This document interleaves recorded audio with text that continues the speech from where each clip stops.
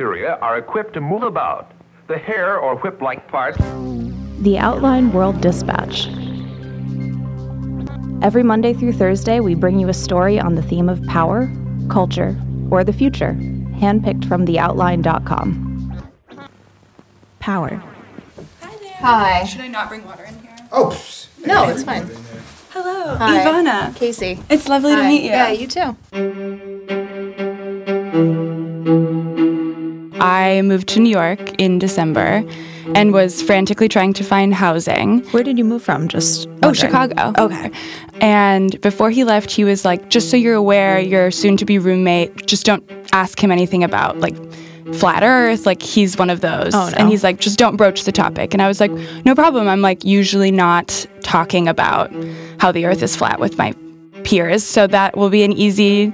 It turned out to be not easy because that started coming up all the time, and night after night, I would be making food in the kitchen, and he would round the corner and be like, "Did you know that the tap water in New York has black magic in it, and it's there's a spell that's been cast over all of us." Wow. Yeah. How would you respond to him when he would come out with one of these stories or facts to you? I mean, I would try to be as polite as possible. I don't feel like it's my job to judge what people believe. I have always been a listener first and foremost. Like, usually I'm the one that people seek out on buses and public transportation to tell me about their days and things. So I'm good at just sitting quietly and absorbing. But I would ask a lot of questions, like, so where did you find that? Like, so what do you drink instead? Distilled water is the answer. No tap water. And just trying to really get to the bottom of how far it goes. Mm-hmm. And it goes very far. Mm-hmm. This actually reminds me of recently I ended up on a second date with a guy who turned out to be a 9/11 truther. And it was just like, you can't respond. He was so deep in it. And I was so secure in my belief that, like, it's not an inside job. Yeah. I didn't even know how to respond to the things he was saying about Building 7 couldn't have collapsed in that natural way. And I was like, so I just leaned in and I was like, oh, interesting. Tell me more about how this video from the BBC proves that someone imploded Building 7 from the inside. And it was, obviously, I went home and just confirmed to myself that reality was still in place. Yeah. And that, you know, he was wrong. So I tried to find some of the more topical conspiracy theories, but the one that I've seen almost a pattern is the fact that anytime there is a mass shooting, which there have been so many in my life, there is always after an immediate response that it was fake. Child actors. Something is not right. Who are just trying to stir the pot. The pieces aren't adding up. And who are paid by people like George Soros. And it's not just people that believe this, it's lawmakers, it's people with actual power in the world. And at that point, when those people believe that the survivors of a mass shooting are crisis actors, then it becomes especially problematic because those are the people that we've entrusted to change the policy or the legislation around this. And so I talked to all the experts about why and where that response to violence comes from.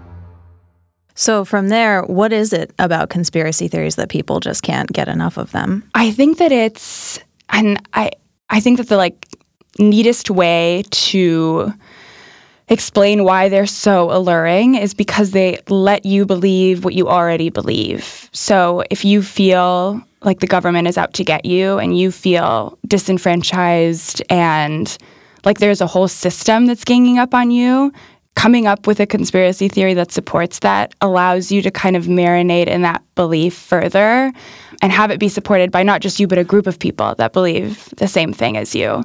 And so in that way, it is comforting to have all of these players in one huge thing that basically says that we have been slighted or we've been lied to, something is wrong, and no one's giving us the correct information. A lot of the experts talk to kind of who is more predisposed to believing in conspiracy theories, and generally they came up with a profile.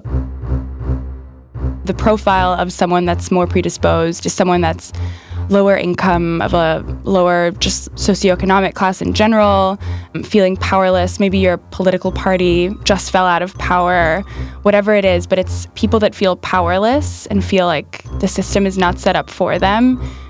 They have a greater predisposition almost to believe that there has to be a better explanation. There has to be a reason for it.